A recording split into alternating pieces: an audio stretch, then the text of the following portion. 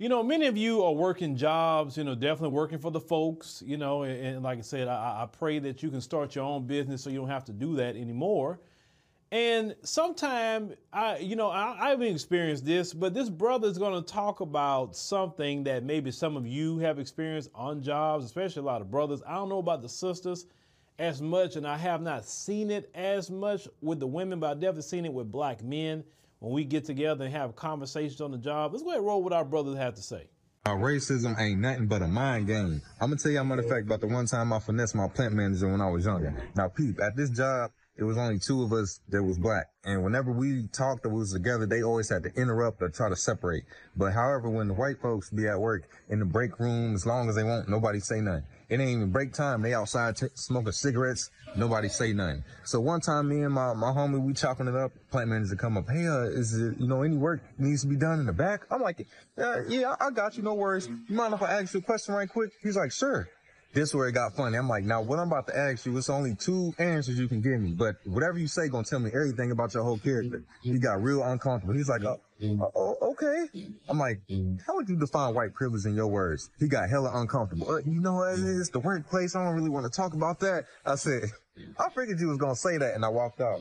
From that day on, he didn't give me no problems. He was extra beyond nice. Anytime, it was overtime, or anything, let me know. He was extra nice. And this is what I did. It's all in the mind. Now, what I did was this. It's two answers. Somebody that's obviously not racist has no problem saying, white privileges, things that I get away with because of my skin color, blah, blah, blah. They have no problem admitting that. A racist, on the other hand, they don't like to admit that type of stuff exists. So they get hella uncomfortable. They either gonna play stupid like what it is, which how I know what it is, and I ain't even white, or they gonna just dance around the whole topic. And that's what he did. But what I did is I never called him a racist. I never said anything. I just kind of painted a picture, and I said, I figured you would say that. Never accused him of nothing. And so from then on, he felt like his cover was blown, and he had to try to be extra nice to prove that he wasn't what he really was.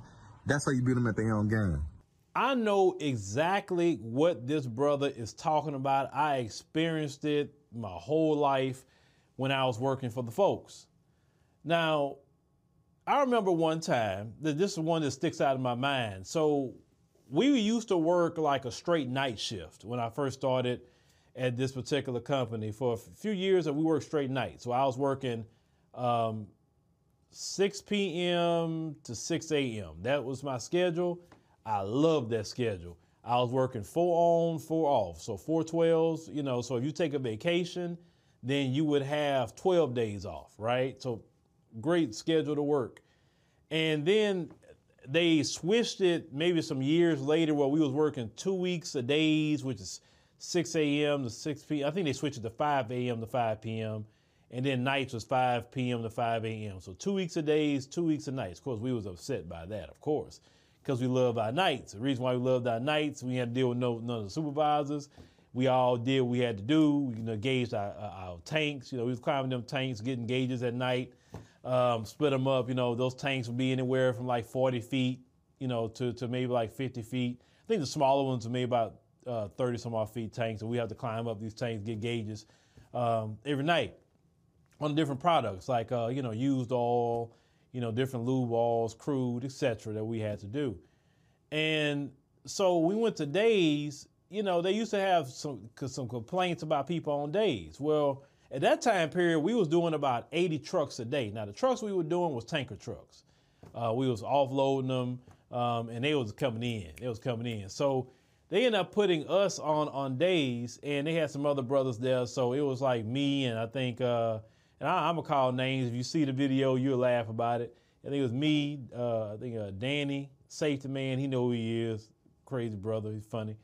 I think it was Irie that was there. I think Big Mike. So we all, doing our job. They just talking about how great we work, how fast we work. Oh man, the work get done so great with them. Something they never said before about the other crews. So we out there having a conversation. I think we was talking about, I think maybe some basketball and something else. Now, no work was going on, right? Nothing was really going on. So we had this conversation. Yeah, the supervisor, he was way off. But we saw him just like, I peeped him and I said, what he looking at? So I'm like, whatever. So we was up there talking And he just kept staring and staring. And then eventually he come walk up and he said, hey, fellas, kind of spread out a little bit. Y'all hanging out. And we looking at him like, and then I think Big Mike at the time said, you know, good and well, when these other people around here talking the same way we're talking, it's never an issue and problem, but it's a problem. We sit down and we not sitting down, actually we was all standing up, that we having a conversation. And if something had to be done, we was right there. So we like, boom, okay, let's go get to work, go get the job done. We can come back and have a conversation after that. You know, I've seen that was just one instance I'm describing. But it's like every time as black people, we get together and have a conversation, they either try to break it up or this other thing they do. They will try to just come and get into our conversation, right? So we'll be talking and they'll just smile and they try to interject themselves in our conversations. And what they try to do is try to say like, hey, I'm important to be in your conversation. I'm going to just start trying to get in and domineer colonize our conversation. You know what I'm saying? Like the same thing that happened recently when I was in Atlanta.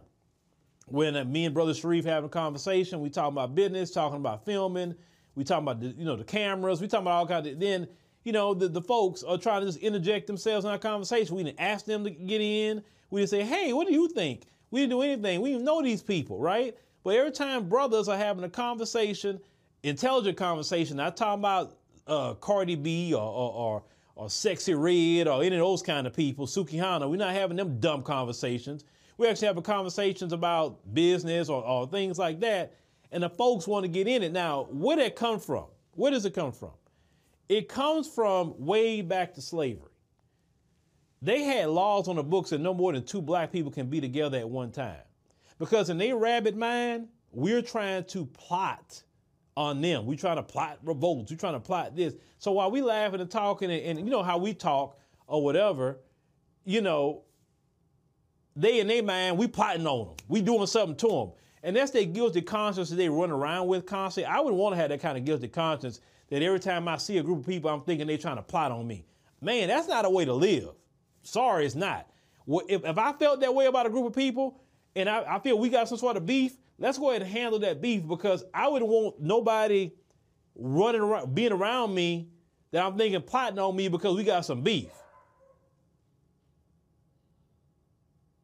I do not want any kind of people around me like that. But unfortunately, these people rather run around and think about us plotting on them than just going on and making peace with us. And that way they never have to worry about nobody even thinking like that, right? If we don't even think like that on a good day, we're not even concerned with them. The most thing that we want as black people is just to leave us the hell alone. That's really what we want. We don't want to mess with you. Like, you do you, we do us, and that's the end of it. But they can't stand that, because if they feel that if we getting by ourselves and just doing our own thing, in their mind, we plotting over there too. Everything about them, they center themselves into everything. So would that brother say like not to call him a racist? Yeah, don't do that. Don't ever do that. You can say a whole lot of things without saying it. Trust me on that. And one thing they can't stand is an extremely smart black man or woman. They can't stand that. When they tell you statements like, wow, you're very smart, you're very articulate, and then you respond back to them and say, what, I wasn't supposed to be? I wasn't supposed to be smart or articulate? Why would you say that? Or what you do to them when you hear them say statements like that, when you hear them talking about something, go up to them and say, wow, you're very articulate. I'm amazed how articulate you are. Do the same things they do to us back at them, right? And they know exactly what you do when you do that. And then it checks them like, oh, shoot, I should not be saying anything like that. Because you understand, their anti-black racism is so on autopilot for a lot of them. I've lived long enough to know this.